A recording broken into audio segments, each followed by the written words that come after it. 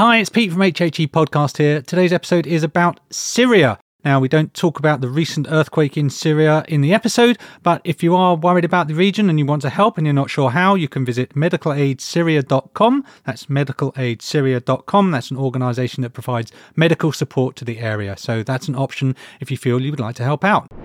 History happened everywhere. A random place, a random time, and a topic pulled from the hat. The challenge: find the fascinating, uncover the unexpected, and share the stories. You're listening to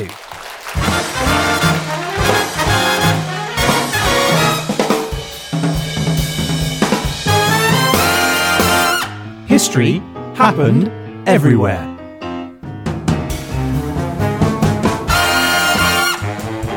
Hello, my name is Ryan Weir, and I am here in the HHE studio with the factory line Ferrari to my car lot Chevy. It's Mr. Peter Goddard. A factory line Ferrari, is that better or worse than a handmade Ferrari? Fresh one, fresh off the line. I see. Oh, I'm excellent. I'm speeding along. I'm looking forward to that. Speedy, shiny, and I'm sitting there rusting on some car forecourt. Oh, you do yourself a disservice, sir. So, Peter, last time the Dersolator gave us the extra mile in Syria during the Persian Empire, which was 550 to 330 BCE. So I hope you've gone above and beyond and taken this seriously. Oh, my lord. These get worse every week. But yes, Ryan, that is right. Desert plains, the forests of cypress wood, Mediterranean coastlines. We're going to the home of one of the oldest civilizations in the world. We're going to visit part of an empire the likes of which the world had never seen before. We're going to study a satrapy. We're going to go postal on a remarkable road, and we're going to follow the journey of one remarkable man and his friends who went the extra mile and then some. We're going, Ryan, to Syria.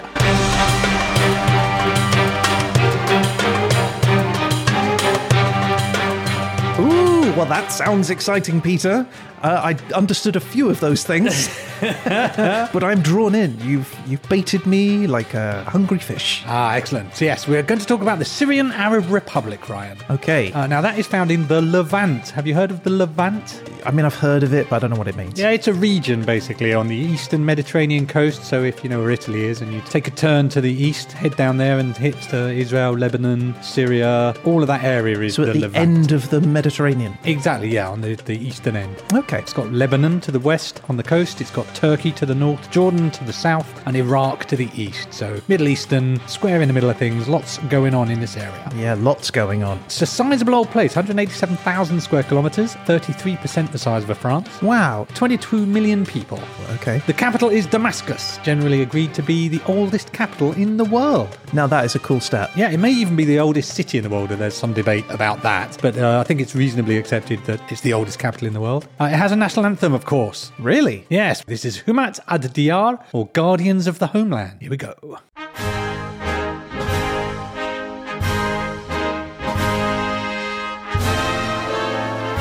That's an unexpected beginning. It was a nice little turn, wasn't it?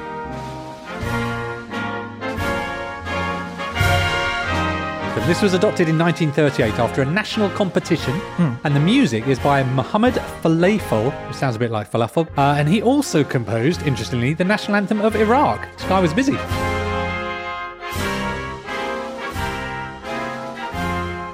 So like then a job at that point? I guess I'm an anthem writer. Or is he just going for competitions? Is he just after the prize money? He's doing everything.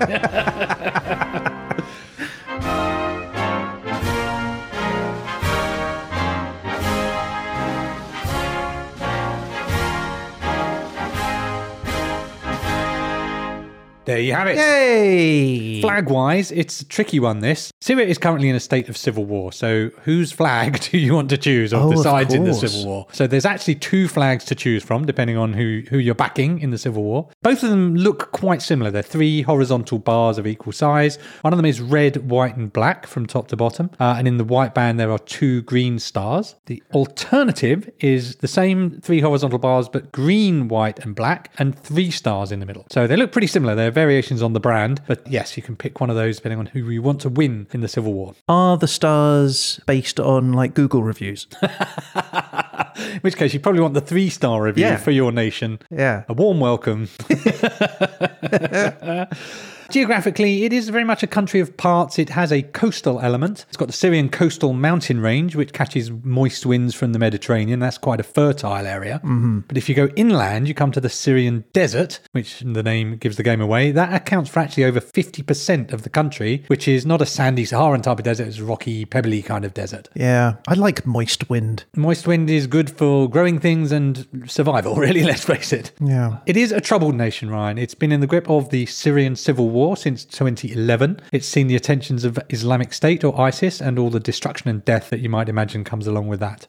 But we'll talk a little bit about that later. Famous Syrians, though, Mustafa al-Akkad. Yeah, well famous. You will know him by his works. He's a Syrian-American film producer and director who produced the original Halloween film. No way! Really? Yeah, for That's sure. That's amazing. Here's another one. You may have heard of Saint Peter. Yeah, I've heard of him. Yeah.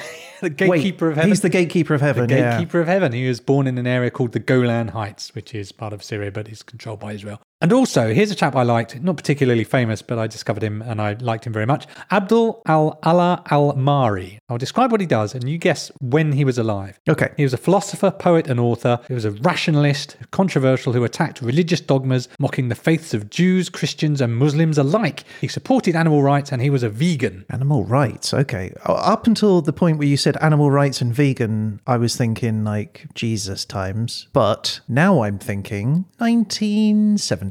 973 CE to 1057 CE. Oh, wow. This was a man who was ahead of his time. Yeah, really. I'm not sure what his opinion was on gender stereotypes, but he seemed to be ahead of the game in animal rights and veganism. And I'm not sure he was an atheist per se, but he was certainly a rationalist. So, Bean burger for you.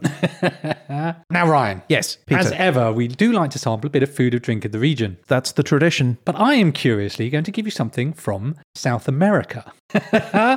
Couldn't find anything this time? No, not at all. I was on the subreddit of Syria saying, what sort of things should we try? And one of the persons said, we really like yerba mate tea. Yerba mate tea. This is a tea that's actually from Argentina and Brazil largely, mostly Argentina, I think. But the Syrians and the neighbouring Lebanese are big fans of this kind of tea. Right. Syria is the biggest importer of it in the world. In 2017, they imported 22,000 tonnes of it. That's a lot of tons. Yeah. So you're probably wondering, why?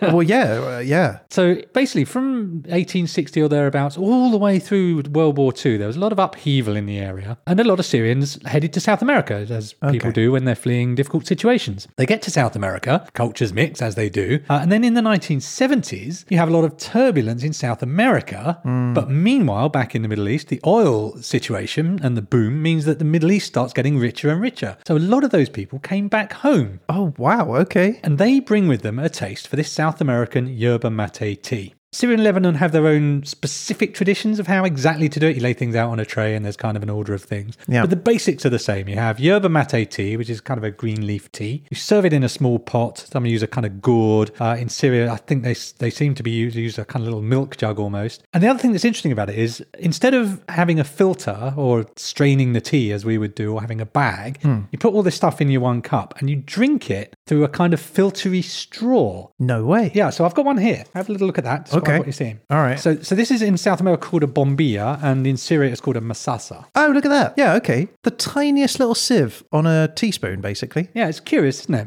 It looks like one of the miniature version of that game where you... Lacrosse, where you catch the ball and you... Exactly, it's like a tiny lacrosse stick with a filter. So I love this. This is great. What lovely little design. So how we do it, you put the leaves in a cup. Yeah. Pour hot but not boiling water in the cup. Okay. You stir it, add some sugar. Yeah. You pop your straw in and you drink it. And the way it's normally done, we're not going to do it this way, is you would pass it round from person to person, wiping the straw with lemon to clean it as you go. Wiping it with lemon. That's neat. Yeah, and apparently some areas in South America, you don't do that. It's kind of rude and you just share the straw. Right. But in Syria, you wipe it with lemon. And but we're not going to do that because that's a little bit awkward because we're recording. We're just going to have a couple of cups and I've got a couple of straws and we'll give it a go. I love this. This is great. I'm excited to try. Let me make you some tea, Ryan. Oh, well, that's so delightful. I do want to ask though, is there a reason why this is so popular? Is it the taste? Is it the amount of caffeine? No, I read in one place that it was the stimulant of coffee, the refreshingness of tea and the excitement of coffee. So it's not like crack cocaine, but it's a tasty beverage that, like all of these caffeinated drinks, I assume it has caffeine in. Okay. It gives you a bit of a boost and it's yummy. And while you drink it, apparently you leave the tea leaves in and you keep topping it up with hot water as you go. But let's give it a go.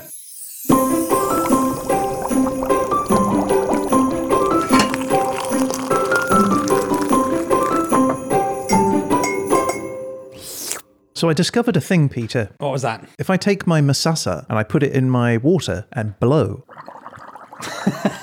it creates even more bubbles. I knew I shouldn't have trusted you with that. Okay, so I'm going to stir this. I have a little ceramic pot. It's chock full of leaves. Yeah, they say to put a third of the cup is leaves. Right. Yeah, you end up with a kind of a swampy look. It does. I was just thinking, like a little wintry walk through the woods. Okay, I'm going to give that a try. Give it a go. Okay, here we go. Jesus Christ, that's hot. Yeah. Oh! Okay, that was hot. You can't blow on it through a straw, otherwise it'll end up in my lap. You hear that? I heard. I think there's a hole in my There might be a straw. hole in your straw. Oh no! You've got your faulty straw. Nothing's coming through my straw. All right, I'm going to let it cool that down a little bit. It's too hot for me. While you are drinking that, though, Ryan, I didn't want you to go hungry, so I also brought you something to eat. Yay! Now, what we have here is a thing called marmoul. Now, this is not specifically Syrian. It's popular across the Middle East. Okay. So it's a nice pastry with a date and nut kind of Yeah. centre. There's different kinds you can get, as ever with these things. And to be clear, I do not know what's on the inside of these ones. I just went to the shop and picked out the thing that said marmoul. Okay. Everyone loves them, so let's try them. Here we go. Oh, Okay, that's nice. it is nice. It's dry, like the pastry turns to crumbs. Well, good news. Got some nice tea to go with it. I feel like I'm getting a little flavour of Syria here. This is good. Exactly. I'm easing you into it. I just love the straw. It's great, isn't it? Can I keep the straw? Yeah, absolutely. We'll put a picture on Twitter and Instagram if you want to have a look at it. I'm going to use it in the bath. Not to drink the bath water, but to make more bubbles. Oh, I see. Yes. Well, you do you, right? What can I say? So there you have it. Marmoul biscuit and yerba mate tea. Very nice. Hey, Ryan. Hey, Pete. Oh, you seem tired. What have you been up to? Oh, well, I just got back from a walk. Oh, that sounds nice. Any reason? Well, we've been working together for a long time now. Long time, Yeah, and I thought, do I really know you? Sure you do. But do I? Sure you do. Well, they say to know a man, you should walk a mile in his shoes.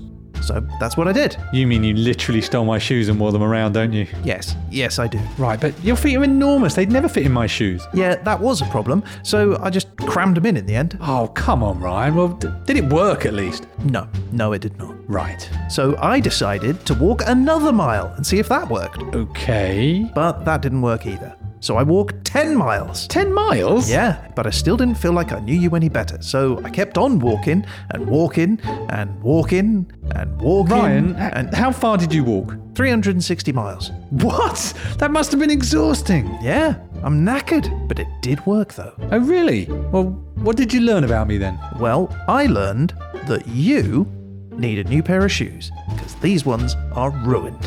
Ryan, you're an idiot.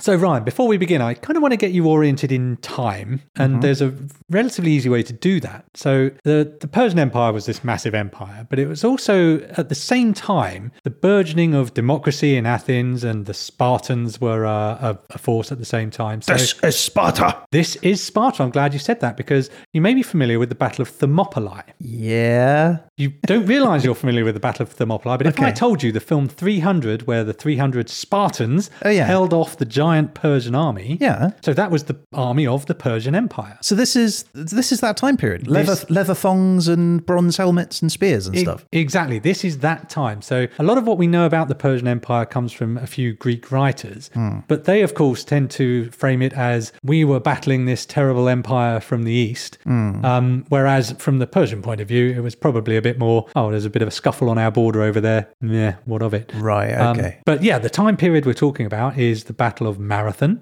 We're talking extra miles. The Battle of Thermopylae, which is your Spartans. And after that, there was a battle called Salamis, which was a naval battle in which the Greeks actually overcame the forces of the Persian Empire. So that's the period that we're talking about today. Okay, so this is 550 to 330 BCE. Right. Exactly. Thinking togas, Greeks, philosophers, agoras, Spartans going, this is Sparta, javelins and big shields. I'm oriented. Okay, Ryan, I want to teach you some history. I'm going to start you in 10,000 BCE. Assyria Syria was one of the centers of Neolithic culture. The culture is known as pre-pottery Neolithic A, which I think shows Okay. shows a bit of lack of imagination on the part of archaeologists, but fine. And from there, loads of stuff happens. Like normally I would try and give you a good tour of the country, but this is an area that's been inhabited continuously and reasonably recordedly since the beginning of civilization. I was going to say, there should be this section should be stacked full of history. This is where it starts, right? The Tigris and the Euphrates are not too far down the road, generally regarded as the beginning, the cradle of civilization, as they say. The Euphrates runs through Syria. Wow. Okay. And there's literally thousands of years of various arrivals and conquerings. Syrian cities like Aleppo and Damascus have been continuously inhabited for centuries, for thousands of years, in fact. So I'd be here all day, basically, going through all the people who came through. So I've kind of picked out a few of the interesting ones. Okay. So the earliest recording indigenous civilization in the region was the Kingdom of Ebla in northern Syria, about 3,500 BCE. Are they early man?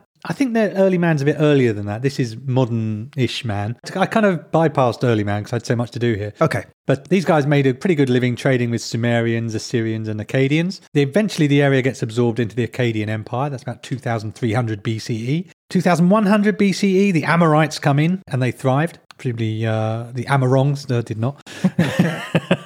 There's general rumblings of lots of people knocking about the area. Hittites, the Mitanni Empire, Egyptians, Middle Assyrians, Babylonians, all these biblically people from your Sunday school, if you will. Inland, a group of tribes known as the Aramaeans gain control and the area becomes known as Arameo or Aram. Oh, is that where the language comes from, Aramaic? Oh, we'll talk about Aramaic actually in a minute. Okay. But yes, I believe so. 900 BCE, the area becomes part of the Neo-Assyrian Empire. They name the area Eber Nari, which means across the water. The water being the Euphrates, I assume.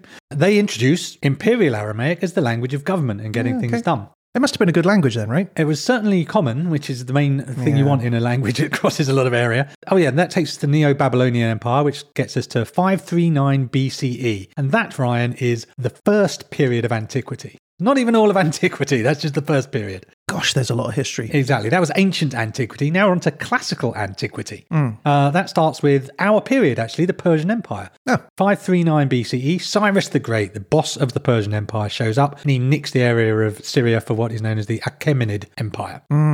This empire, which is our period, lasts about 200 years. Which doesn't sound very much, because people talk about the Persian Empire as being like a big deal, which obviously it is, but it's such a short period of time, really. Relatively short, but very significant, I think it's fair to say. And it's partly because of the conflict with Greece that means we think of it perhaps even more than it merits. But in 330 BCE, it becomes Coele-Syria. I'm not sure how to pronounce this, and I couldn't find a guide online. But part of the Greek Seleucid Empire, which introduces the name Syria to the region. It starts to be known as Syria. Okay. I'm going to accelerate now because a lot happens. Right. Okay, Armenians move in, Romans take over, Romans become Byzantines. Syria is an important province for all of these, really. It's having a good time. In Christianity news, the Apostle Paul, possibly one of your favourite apostles, I don't know, he took a trip to Damascus and was converted on the road, famously. The original road to Damascus moment. In Islamic news, in 626, the Prophet Muhammad ordered an invasion of the area, and that starts the Islamic expansion. And in fact, around 650 CE, Damascus was declared the capital of the Islamic Empire known as the Umayyad. This is when Arabic starts to overtake Aramaic as the language of getting things done. 706 CE, the Grand Mosque of Damascus is built. Then Crusades, Christians, knights, battles. 1100 CE, bits of the area are held by Christians, known as the Crusader states, particularly the Principality of Antioch, which is in Syria. Antioch, where have I heard that from before? The Holy Hand Grenade of Antioch is... That's the one. That's the one I was thinking of. Monty Python sketch. And against the Christians, you have Saladin. 1300, Mongols show up. They take over. 14th century, Tamerlane the Great arrives. Wait. This is crazy. Everyone has having a piece. Wow, the Mongols turn up as well. Yeah, it's in the middle, really. So everyone gets to sort of cruise over when they're feeling powerful. 1516, eyes turn to the west from the east. So the 14th century, Tamerlane the Greats come from the Central Asian plains. And then the Ottoman Empire comes along. They make themselves felt. And they actually stay in charge, give or take, all the way out to World War I. So that's from 1516 to World War I. We know the Ottomans last a long, long time. We've talked about them before. But World War I, the Ottomans find themselves on the wrong side and very much lose the war. And as a result of the Sykes-Picot Agreement of 1916, that divided the whole area into British and French spheres of influence. And in regards to Syria, the French take over. Almost immediately, there is a revolt against the French.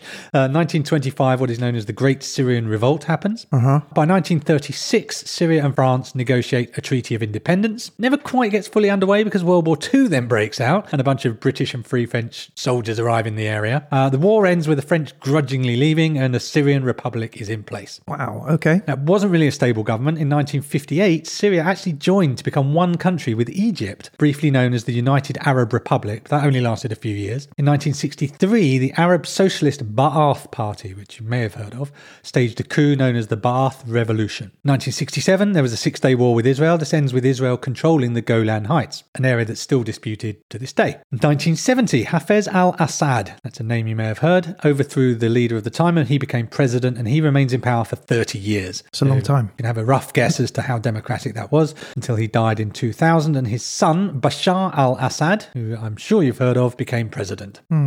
Side note, the Bashar al-Assad presidency required a change to the constitution because he was only 34 and he was supposed to be over 40 to take the job. So things were changed for the son of the president. Well. What a surprise. So there was some hope that Bashar would be less oppressive than his father, especially after the Arab Spring, if you recall, protests in Egypt and Tunisia, particularly in the 2010s. That hope was unfounded, unfortunately. And then in 2011, rebels formed the Free Syrian Army. By 2012, Syria's in a full-on civil war. Right. They want him out. Now it gets even more complicated because originally it's Free Syrians versus the government. Then Islamic State come along. So then ISIS join the fight. They briefly control chunks of Syria as well. So which side are they on? They're on their own side. They're trying to create their own Islamic State. So they're against everyone, as they have tended to be. The United States have said that they opposed the Assad regime. Russia and Iran on the other side support the Assad regime. Nobody supports the Islamic State. So consequently, actually Islamic State kind of disappears. They don't really hold any territory now like they used to, but they are still kind of there as a sort of insurgency, terroristy type of threat. Didn't they destroy a whole bunch of antiquities there? Yes, they definitely did. Thanks for that, guys. So now we're left with the two sides. It's been going 11 years. The war is still going technically. It's kind of settled down. It's not active fighting so much right now, but it seems that, and this is from light reading, so I wouldn't read too much into it. It seems that Assad has the upper hand, but it's not finishing, which is good news in that there's no active fighting. Things aren't blowing up like they were, but bad news because that means reconstruction isn't really happening because we haven't had a line drawn under the event as yet.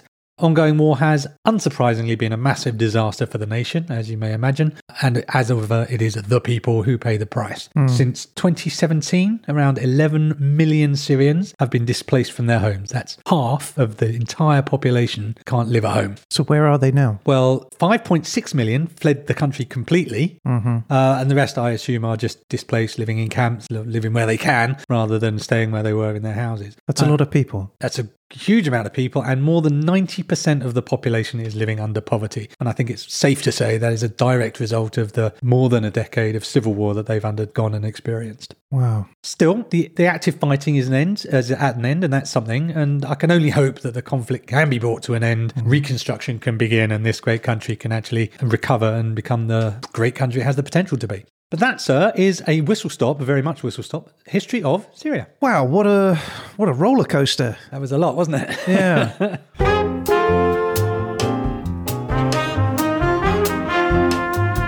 I'm drinking my tea and it's going down nicely. That's all right, now it's the right temperature. I can sup on this easily. I'm treating it like a pipe. It does look like you're smoking like Gandalf over there. Okay, Ryan, we're here to talk the extra mile. Yeah, it's a saying, isn't it? It is a saying, and according to the first result I got on Google, the extra mile is, and I quote, an insider's guide to alternative and delicious places to stop just off motorways and main roads. That makes this hard for you. It's available for £13.75 on Amazon. I Googled again, as you may imagine.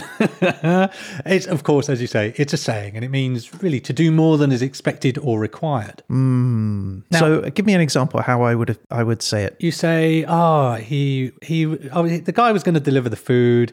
His car broke down, but he really went the extra mile and he walked for the final stretch and brought us his stuff anyway instead of giving up. Okay, all right. Going over and above, extra effort, that kind of thing. Yeah. Now, it sounds on the face of it, and it generally is today, a kind of a do your best message. But it originates slightly differently, actually. It comes from one Mr. Jesus Christ. Not heard of him.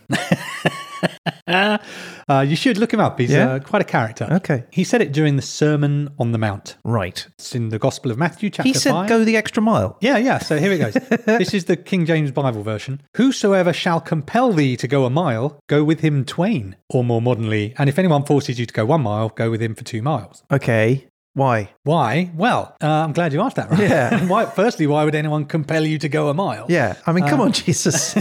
Just walked a mile. Don't make me walk 2. Well, here's the thing. It's believed that this actually refers to a thing called the Roman impressment law, where a Roman soldier could order any non-Roman citizen to carry his stuff for him for 1,000 paces, or mille passus, or basically a mile. So I'm a soldier, my pack's heavy. I go, oh, you carry that. For but real? You can only ask for them to do it for 1 mile. But then from Jesus' point of view, that's terrible. It's bad, isn't it? But what Jesus was saying was, don't grudgingly trudge 1 mile, take it 2, go do more. It's kind of like almost a turn the other cheek message. So it's not just do your best. It's when someone is oppressing you, don't see it as a punishment. Don't bridle against it, but kill them with kindness. Do more than they ask. Yeah, okay. So even if it puts you out personally, it's still worth it to help your fellow man. Yeah, it's kind of related to, I mean, you may have heard the expression, give unto Caesar his due, where the questions were asked, like, how do I rebel? The question was, how do we rebel against the Roman temporal authority? Yeah. And Jesus' thing was, don't, when you're getting beaten, turn the other cheek. Don't fight back. If you are ordered to go 1 mile, go 2 miles. It's almost Gandhi-esque passive resistance, where you don't let them bother you and you return hostility with kindness.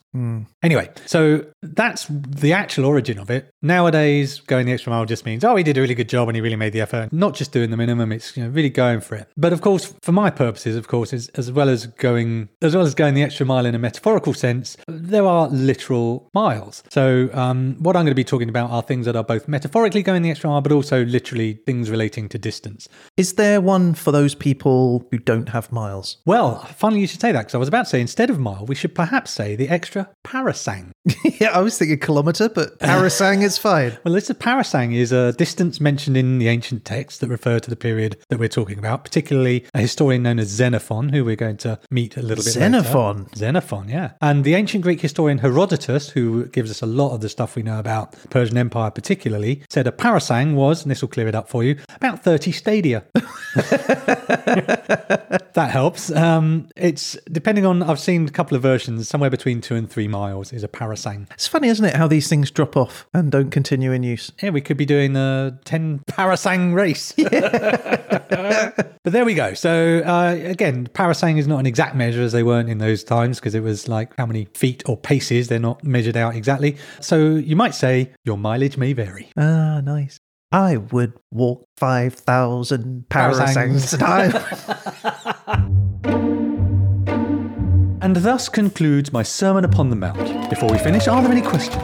Yes. Okay, yes, the old gentleman in the back. Yeah, hello, Mr. Nazareth. I just wonder if you can help me. Certainly, my friend. Well, I was walking along the road the other day, and some Roman, right, he says to me, "Oi, carry my bags." A whole mile he made me take them. Ah, yes, the impressment law. Yeah, it's ridiculous. What can I do to stop them doing it again? Well, I shall advise unto you that if anyone asks you to go 1 mile, go with him 2 miles. Really? Yea, I say unto thee, go more, and further upon that journey, thou ought to gift your companion a delicious meal, including a starter and a dessert, perhaps, even a cheese board. What? And yea, upon completion of thine journey, do not expect payment. In fact, give unto them the reward, for surely 10 coins would purchase them a nice drink at the inn. I don't get it. It's about kindness, compassion. Right, okay. Well, that's all we have time for, so why don't we put into practice what we've learnt today? So you, sir, help me with my bags to my hotel. It's only 1 mile away.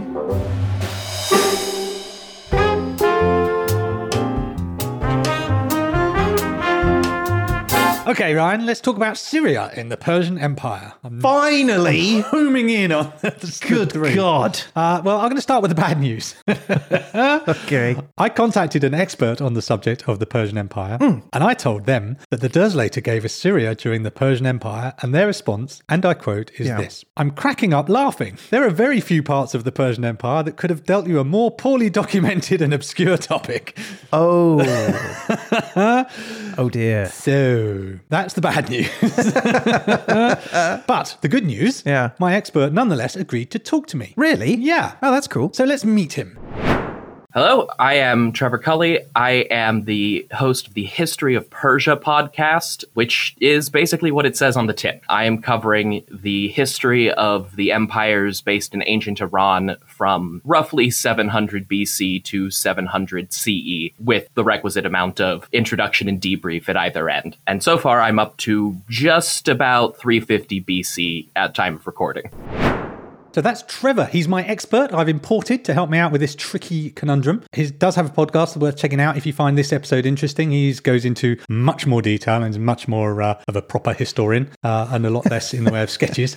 So if you want some real history about the Persian Empire, it's a very thorough and entertaining podcast. Okay, I'll check it out. So obviously the first thing I asked Trevor was, why don't we know anything, Trevor? What went wrong? And he explained to me. We know a lot about Syria before and after its time in the Persian Empire, or more accurately, the first Persian Empire, which we usually call the Achaemenid Persians, named for the ruling dynasty. The before period is fairly heavily documented through the Bible and through ancient Egypt. Of course, ancient Egypt, at its height, had an empire that expanded into the northeast or northwestern parts of modern Syria, and it's right there next to ancient Judea, so it got a lot of press in portions of the Bible that discuss the kind of history of that period. But then part of what's discussed in the Bible is the involvement of the major Aramaic kingdom based in Syria at the time, which was called Aram Damascus, based in, you could probably guess, Damascus, leading some of the major revolts against the Assyrian and Neo-Babylonian empires. And because these ancient Syrian city-states were fighting against these massive empires of the time, they got stomped into the ground, basically. And in the period after the Persian Empire, you have the successors of Alexander the Great,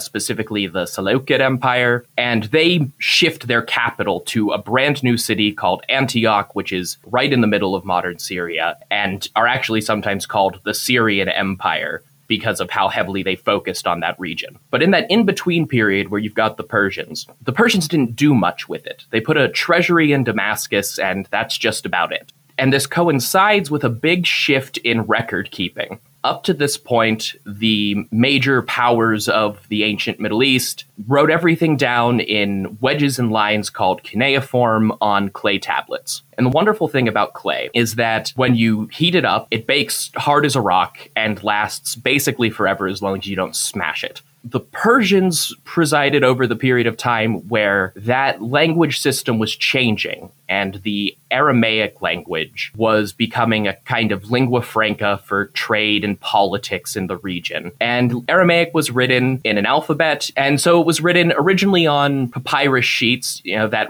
reed that everything was written on in ancient Egypt, and eventually adapted to things like leather and early forms of parchment. But those famously decay. They're, plant and animal materials. So over time, they get lost if people aren't making copies. And, there's no grand works of literature that we hear about from Syria at this time that people wanted to make copies of. And nobody really cares about making copies of bank documents from 100 years ago. So over time, these pieces of paper just rotted away, and we don't have any of that information left.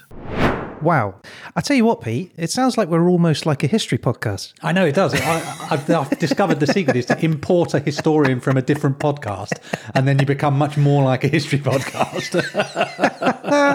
Wow. Also, side note, cuneiform? I know. I thought it was cuneiform. Cuneiform, yeah. We're all learning things We today, don't know Ryan. nothing. Also, who's he to say about my bank statement collection from 100 years ago? So, I've been stuffed. I thought I did well by getting Syria in the Persian Empire because it was in the Persian Empire, but no, it turned out to be something of a backwater where no one really cared. But nevertheless, I thought, well, surely there must have been a battle or something to make it become part of the Persian era. Surely something, how did it even become part of this empire? And why don't we know about the massive battle that must have taken place? So I asked him, how did Syria become part of the Persian Empire? Well, what did he say? He said this.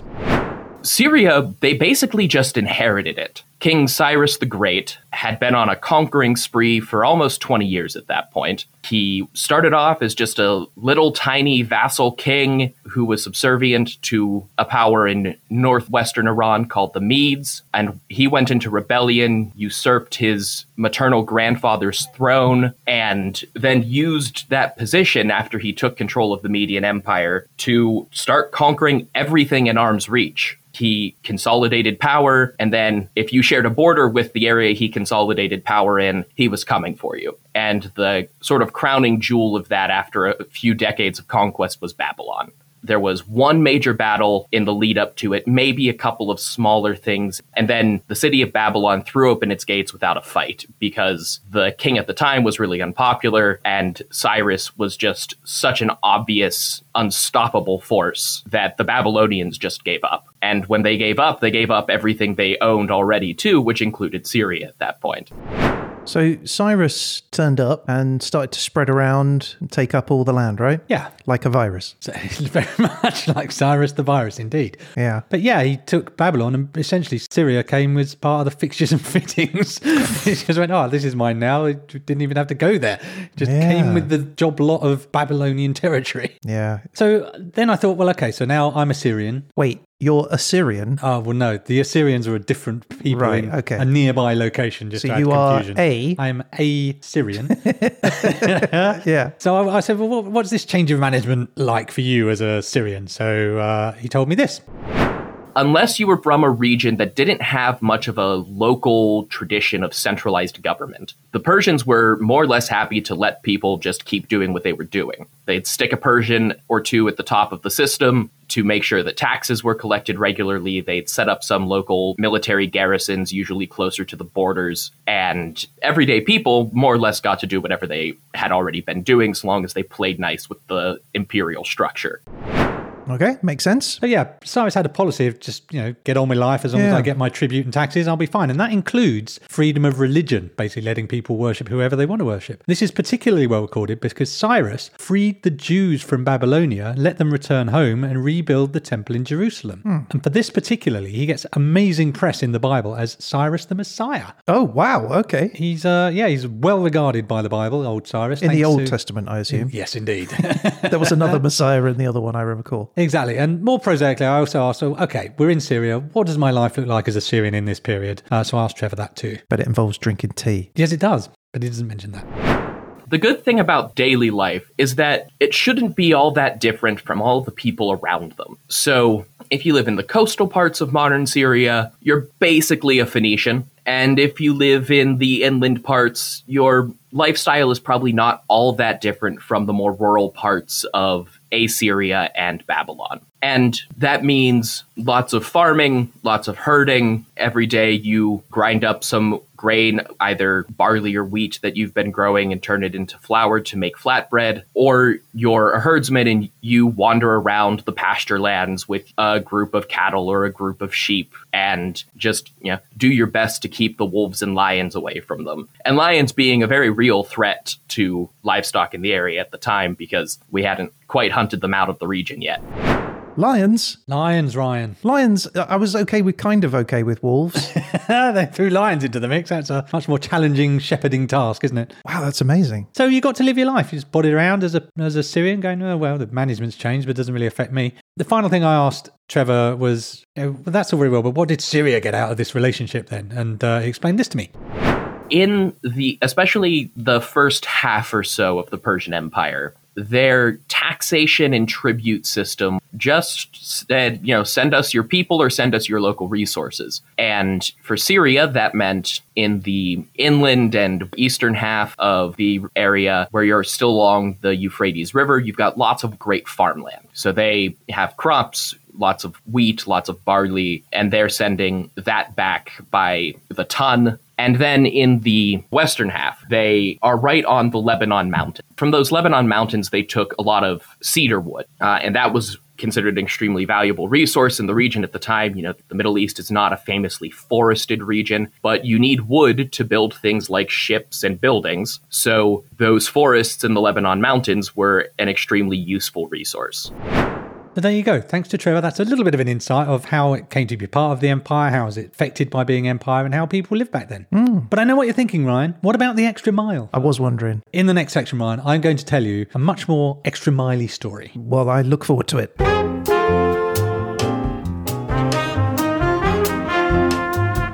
Now, Ryan, before we start talking about the extra mile, we should top up our tea because you're not supposed to just drink it and that's done. You top it up and you go and go. So would you like a refill? I would. Is this heavily caffeinated? Because I'm literally buzzing like I'm on something. Because I don't normally drink caffeine. So is it the fact that I'm buzzing right now? I don't really know. Maybe it's placebo effect. Maybe I've just jacked you up with caffeine. I I'm not genuinely really sure. feel my fingers are twitching. All right, well, I'm giving you a top up anyway. Guys, we do it. The flavours apparently kind of change as you put more water in and experience it through the evening. I'd love another glass, yeah. Here we go. Okay, maybe let that cool down a little. Huh? Yeah, I'm going to let that cool down. Thank you for my tea, Peter. Oh, you're very welcome. Let me Free know. refills. Absolutely. Now, the Persian Empire was big. It was massive. It was larger than anything that had really been seen in the world at that time. It contained somewhere between 20 and 50 million people. That's a lot in those days. At its peak, there are some estimates that suggest it held half the world's population. Wow. It covered about 2 million square miles of land. That's a lot of extra miles to worry about. How many Frances is that? Coming up for 9.5 Frances, Ryan. 9.5 Frances. That's a huge area to try and keep control over. Exactly so. So to manage it, the empire was divided into satrapies. So a satrap was the ruler of an area. That area was a satrapy. Syria was originally lumped into one massive satrapy with Babylonia. Later on in the empire, it becomes its own satrapy of Eber-Nari, which is across the water.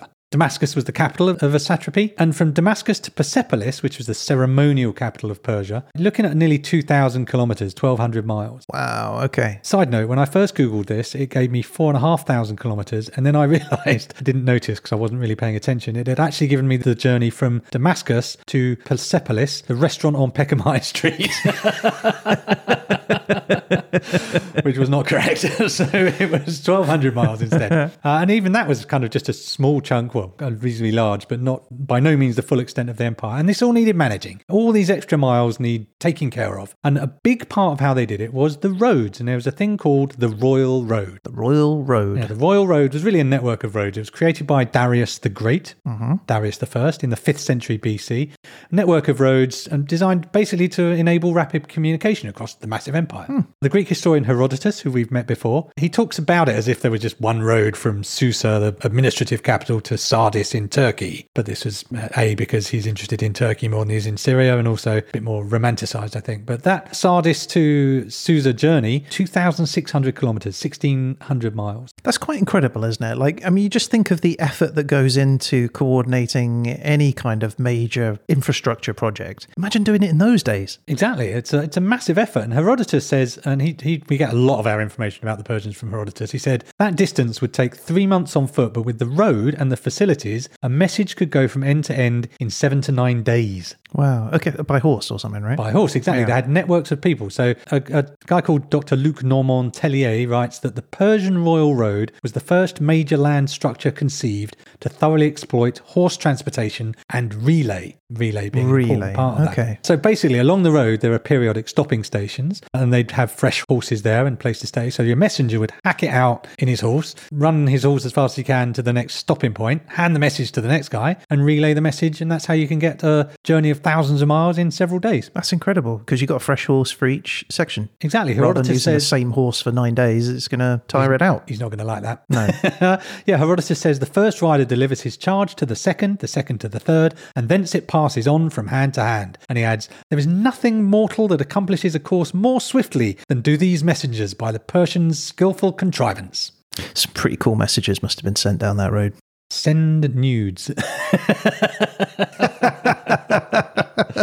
So look, this network was so significant. One, it's actually fallen into the language. Every now and then, I think Karl Marx said it, and other people have used it, saying there is no royal road to success, meaning there's no easy path. So the royal road in that respect, not in common use, but has been used as a general thing, meaning quick and easy journeys. But also there's an echo, a ripple, if you like, in time of this royal road, because Herodotus describes the riders and the network thusly. They are stopped neither by snow, nor rain, nor heat, nor darkness from accomplishing their appointed course with all speed. I know, I've heard that. Sounds familiar, doesn't it? That's the US postal system? Exactly. The slightly amended version, the US Postal System's motto is neither snow nor rain nor heat nor gloom of night stays these couriers from the swift completion of their appointed round. So that today is a motto that derives from this ancient network in ancient Persia. Yeah. Notice they didn't say lions, though. Didn't? Yes, that is something the US Postal Service, well, I suppose they might have to contend with them. Mountain lions? They have them. And there was one final aspect of the Royal Road, Ryan. Darius maybe didn't see coming when he built it, which was as the Persian Empire weakened and a new threat emerged, Alexander of Macedonia, Yeah. he invades. Using the roads. In 334 BC, and he goes, well, this is handy. And he rolls down those roads and basically conquers the entire Persian Empire. Yeah, imagine being at one of those staging posts and just being like, oh, hello. I, for one, welcome my new Greek Macedonian overlords. So that is the first version of the extra mile in ancient Persia and including, of course, Syria. Good. Don't know what to say. Hello and welcome to Persian Post. How may I serve you today? Well, I'd like to send a package, please. Very good. And what are you sending? Oh, just some documentation. Clay or papyrus? It's clay. All right. If you can just pop it up on the scale for me. Sure, here you go.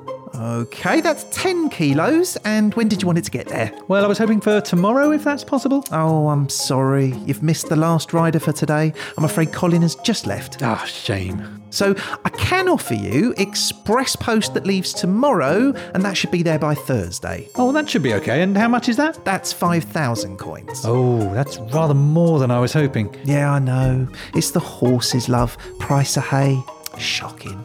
But I could do you the donkey relay. That'll be there Thursday week. Oh, and how much is that? 2,000 coins. Oh, yeah, that's still a bit much for me, I'm afraid. Well, a lot of the price is weight, so if you could get it on papyrus... I suppose I could transcribe it. Well, in that case, with papyrus on donkey relay, I can get that down to 200 coins. Oh, that sounds much better. Oh, I'll head home now and transcribe my history of people going above and beyond in Syria during the Persian Empire immediately. Oh, that sounds very important and probably very useful for someone in the future. So I should tell you that the donkey relay does transit through bandit country, so your package might be at risk of being lost forever. Oh, well, I don't want that to happen. I want people in the future to know all of the fascinating stories and the gripping facts about this very specific time period. Oh, right. But I'm sure it'll be fine.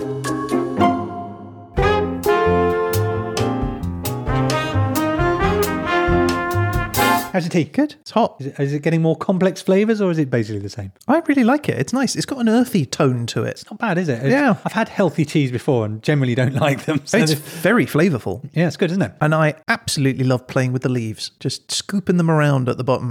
Yeah, and there's a lot of kind them, of fun. isn't there? Right, Ryan, this is your final story about the extra mile. This is Xenophon and the March of the 10,000. It's a great title. Yes, this is much bigger than Syria as a story, but it passes through Syria, and we know it passes through Syria. So it's one of the few things you can really say Syria had a bit in here. Okay. And it's said around 355 BCE, a young man was born in Athens, and his name was Xenophon. Great name. He was a philosopher and a historian, but he was also a soldier. Okay. And it's very lucky for us. He wrote a book about one particularly striking experience he had. And this book is called Anabasis. And this is the story of how Xenophon and 10,000 of his friends, literally and figuratively, went the extra mile. Okay. So Xenophon found himself in the service of the satrap of Lydia, a guy called Cyrus the Younger. Okay. And Cyrus the Younger decided to challenge his brother, who was called Artaxerxes II, for the throne of Persia. Sure, why not? Like you do. So Cyrus recruits 10,000 heavily armed men and he heads off, but he didn't actually tell his men that he's planning a rebellion. He's just like, we're just going to go see my brother. And these soldiers include Xenophon. Okay. So the march heads off and they travel through Cilicia, which is eastern Turkey. They pass into Tarsus, a city in modern-day Turkey, about 100 miles from the Syrian border. And about this point, the army go, there's a lot of us and we've got a lot of weapons. What's going on? And Xenophon writes, quote, refusing to advance further, the army this is, since the suspicion ripened in their minds that the expedition was in reality directed against the king. And, as they insisted, they had not engaged their service for that object. We didn't sign up for this, basically. So they threatened to go no further. And Cyrus, he says, no, what do you mean? No. I'm just going to put down a local rebellion, that's all. Also, in unrelated news, how would you like a pay rise? Ah, really? He says pay rise. He gives them a pay rise. The old pay rise technique. Okay, let's keep going.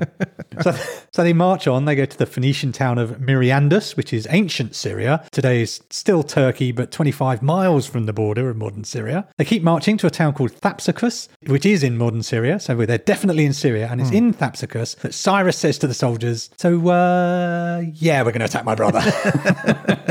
The soldiers are outraged, although they kind of surprise! What a shock! They kind of knew this all along, but they say, "Oh my gosh, I can't believe you're expecting us to go this extra mile and rebel against the king." Well, that's shocking, unless you give us more money. And Cyrus says, "Okay, I'll give you a bonus as well as your pay rise." And then everyone's okay, yeah, that's fine. Let's go. Let's do this. So they march on. They follow the river Euphrates, pass out of Syria into Iraq as today. They head towards Babylonia, where they expect to meet the forces of Artaxerxes. Right? The mercenaries get a bit agitated again, and they're like, how are we going to get paid? And Cyrus reminds them quite how big this Persian empire that he will eventually own is. And he says, quote, "On the whole, my fear is not that I may have enough to give each of my friends, but lest I may not have friends enough on whom to bestow what I have to give. And to each of you Hellenes being Greek people, I will give a crown of gold." Crown of gold. Another big bonus.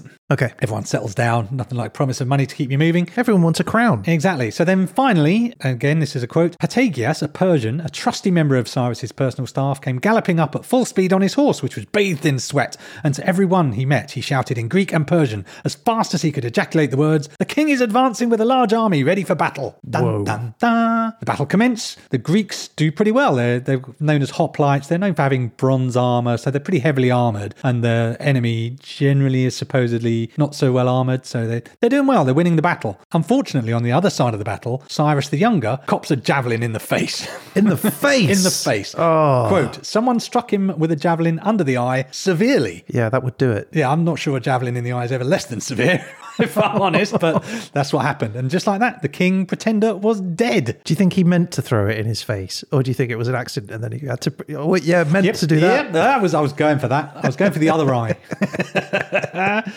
So now the Greeks are in a tough spot. They beat back Artaxerxes and they've won their part of the battle, but the whole point of the exercise is moot. The guy's dead. He's not going to become king now. So they're in a bit of a tricky spot. They've won, but the enemy are just over there. Cyrus the Younger's dead. He's not going to become king now. They've failed, basically, but they're also thousands of miles from home in enemy territory. So they go, ooh, awkward. So the king offers them a truce. He says, look, if you march home, don't pillage, just pay for stuff and we'll feed you on the way. We'll let you go. And they go, all right, that sounds reasonable. That does sound reasonable. So a guy called Tissaphernes, the king's rep, comes along and they set out for home. Now, along the way, Greeks and Persians, things are tense. They're like, oh yeah. They're just recently killing each other. So doesn't make for good travel companionship, I would imagine. There's nervousness that actually this truce is just to get the Persians to get themselves together for another attack. Did that guy get his spear back? I would imagine. Is there an awkward conversation with can I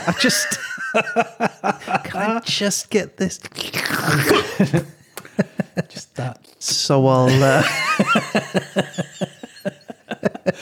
Okay, so these guys haven't got much choice. They start going. They go up through Opis, a city near Baghdad. Eventually, a Spartan named Clearchus decides to trust Tissaphernes, who explains, basically, I would have killed you by now if I wanted to. He says, why, when we had it in our power to destroy you, did we not proceed to do it? Know well that the cause of this was nothing less than my passion to prove myself faithful to the Hellenes. So, Clearchus thinks, all right, fair enough. Tissaphernes says, let's have a nice dinner. So, quote, 5 generals and 20 captains, accompanied by about 200 of the other soldiers, they, end of quote, go along for this dinner. Yeah, don't trust it. Yeah, at dinner, on a secret signal, all the Greek soldiers were murdered and the generals were seized and imprisoned to be sent to the king, where they are also subsequently executed. Wow. Yeah.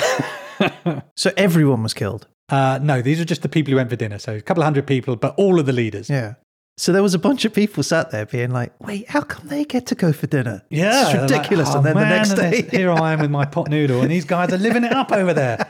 Then in the Greek camp, they're going, oh, that's a lot of noise and fuss over in the dinner area.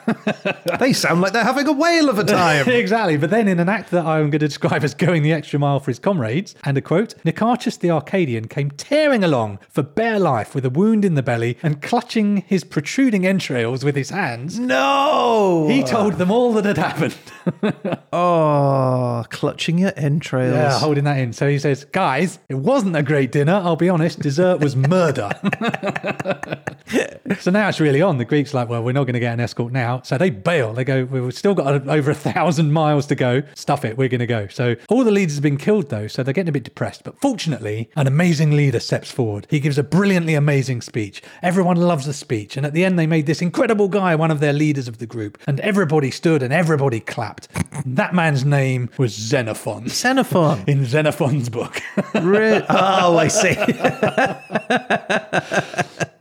Okay. Maybe bigged himself up a little in this section, but actually a whole new set of leaders are elected, and Xenophon was pretty clear about who the coolest of these leaders was. Yeah. Go Xenophon. So they're going to have to give it everything. They're going to go the extra mile, or the extra thousands of miles in this case. So they set off, they make a run for it. They're pretty soon attacked by a group called the Mithridates. They escape them. They keep going. They go past a city called Mespila, which is in Nineveh near Mosul, Iraq. Tissaphernes shows up again with a force. They start skirmishing the Greeks. Slings and arrows are coming in. Greeks keep marching, constantly harassed by slings and arrows of Tissaphernes' troops. They keep marching. Everywhere they go, they're being harried by the enemy. But also all the time they're learning. They realise their phalanx can't hold position very well on narrower roads, so they develop new formations. They realise they've got no slings or bows, so they keep getting just pestered with these people. So they develop archers and slingers into their ranks. They just keep going. They can follow the river Tigris. They go up into the Zagros Mountains in the north. It's tough going. It's hard going. The weather turns against them. You're in a mountain. It starts to snow, which obviously you don't think of that when you think about the Middle East, but they're in a snowy mountain area. Here's another quote. If they went to sleep with the sandals on, the thong worked into the feet and the sandals were frozen fast to them. Oh, Shoes were literally freezing to their feet. They keep fighting. They fight both Tissaphernes and his troops, but also every time they reach a new area, turns out a lot of places don't like 10,000 heavily armed men arriving in their land, so they get bothered by everyone, basically.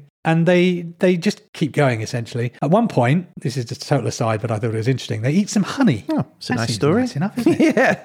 And they go, quote, quite off their heads and suffered from vomiting and diarrhea with a total inability to stand steady on their legs. A small dose produced a condition not unlike violent drunkenness, a large one an attack very like a fit of madness, and some dropped down apparently at death's door. They overdosed on honey. This is a thing called, I didn't know about this until I read that, mad honey. Right. Is this is a psychedelic honey? 'Cause I've heard of this. Mad Yeah. honey is a thing, and I think it is the same thing. A small spoonful will give you tingly, lightheaded, maybe give you hallucinations, euphoria. A lot of it, vomiting, diarrhea, and seizures. So maybe stick to the first spoon. What is actually behind this is it's a honey contaminated with granotoxins, which are found in rhododendron plants. So the bees pick up the toxin from the plants, and it gets into their honey. Right. And that makes mad honey. Christopher Robin definitely had mad honey one day and had this massive fantasy world appear in front of him. I'm absolutely certain you're right there.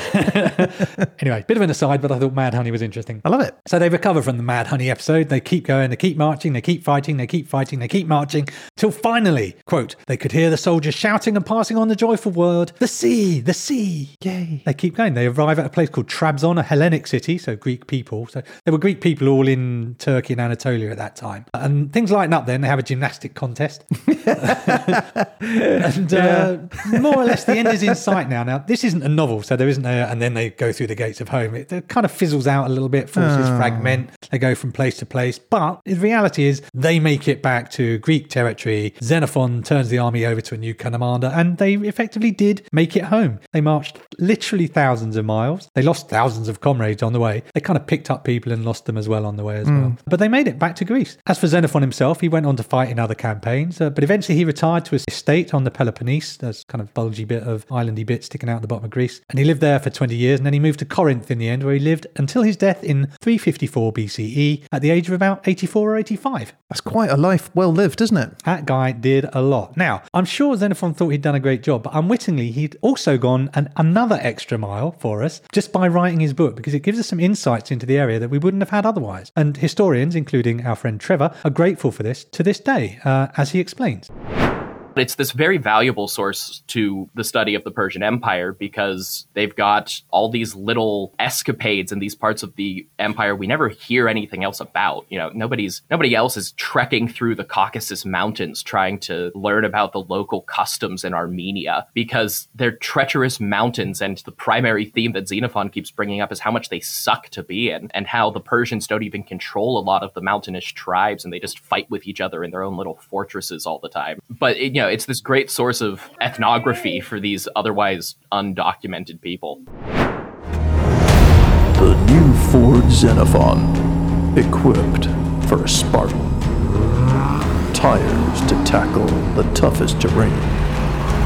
From desert dust to craggy cliffs. The engine with the heart of a warrior. A chassis built from Syrian steel. Toughened to withstand the harshest of weathers. From Babylonia to Anatolia. 1,000 miles on a single tank. The new Ford Xenophon. Test drive today and ride like a hero.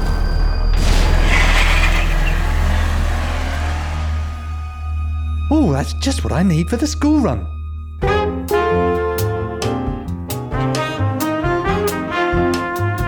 So there you have it, the extra mile, metaphorical, literal, in and, I'll admit, around Syria during the Persian Empire. Amazing, Pete. That was fantastic. How about that? And congratulations for finding Trevor. The guy really knows a lot about the Persian Empire. I'll say that for him. And in fact, I would like to give Trevor the last word.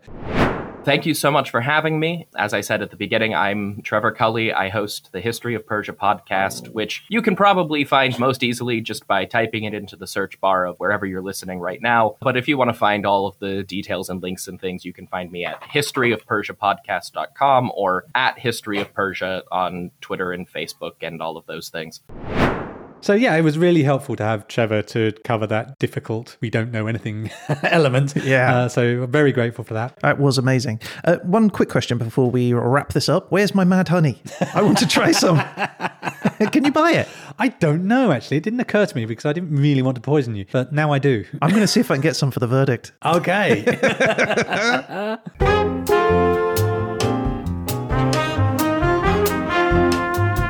Okay, well, look, Peter, congratulations. I thought that was going to be super easy, but it appears not quite so. And you had to, struggle a little bit to sort of work around that. And I think you've done marvelously to keep it within the time period and the topic. Yeah, I think it's amazing. I did start with a lot of unwarranted smugness, which was soon wiped away. But never mind, we pulled it out of the bag, I think. You did, my friend. Congratulations, and thank you for my lovely straw. But here we are, Peter, towards the end of the episode, and therefore we must slate. What will it be? What will it be? Let's pull it out. Okay, Ryan, your country is Maldives. The Maldives? Indeed. How exciting. All I can think of is beach shacks and luxury coconut drinks. White sand and stuff. Okay, yeah. Maldives. A trip to the Maldives. Woohoo! All right, your time period. Are you ready? I am. It's the High Middle Ages. Okay. I'm sure you're not wondering what that is exactly, but for our listeners at home, that's 1000 to 1250 CE. In the Maldives. In the Maldives. Do you remember? Do you remember when they were doing all those things with the coconuts? Oh, okay. Maldives in the year 1000. Right. Maybe a topic will make it easy. There'll be loads of stuff written down, I'm sure. All right. Your topic. Are you sitting down? Be coconuts. The topic is... It's religion. Oh, okay. I don't know what to think about that. Okay. Yeah. I'll be honest, Pete. I'm nervous about this one. There's bound to be religion if there were people there. Yeah. Was there anyone there and did they write anything down? Those are your two main questions, I think. The question is, if there was no one there, how the heck does religion fit in? Well, I guess I'll have to find out. We'll all find out soon enough. Oh, you Lordy. before us. Can you see the sweat on my brow? I see a certain tenseness. Yeah, I'm a bit stressed. It'll be fine. It'll be fine. It'll be fine. It'll be fine. It'll probably be fine, right? It's always been fine so far.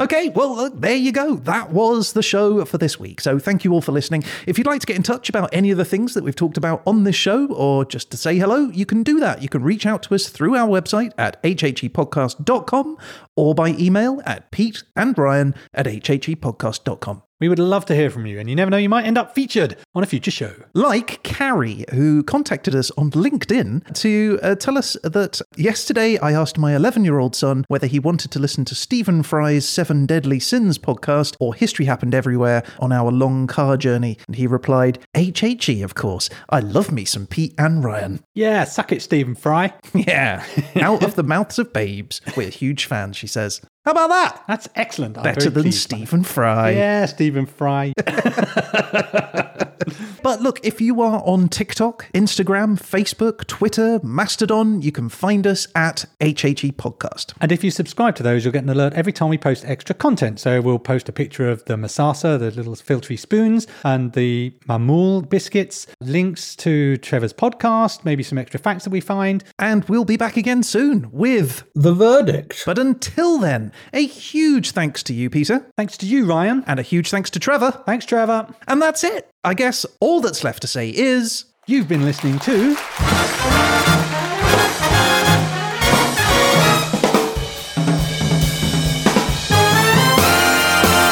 History happened everywhere.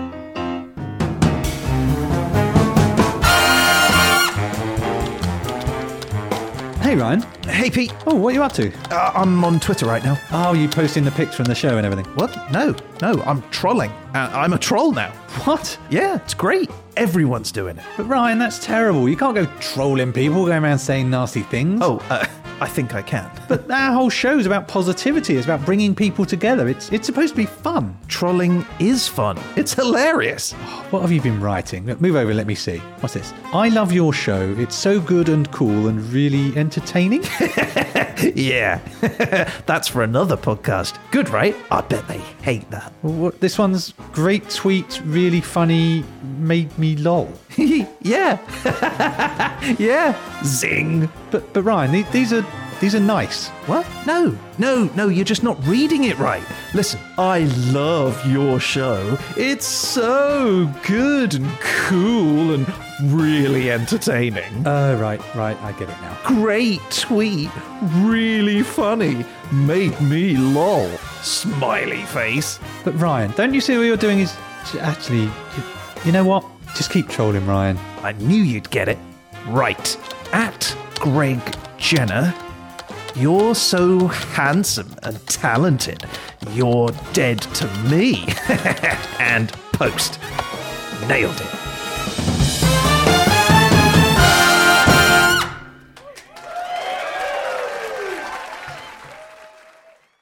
What would you have done had you have not contacted Trevor? Would have just been me saying the thing that I might have done. And I've forgotten the names off the whatchamacallums. I would have just said they were in the battle, and I would have probably done a bit about that battle instead. Okay. Yeah. Cool, man.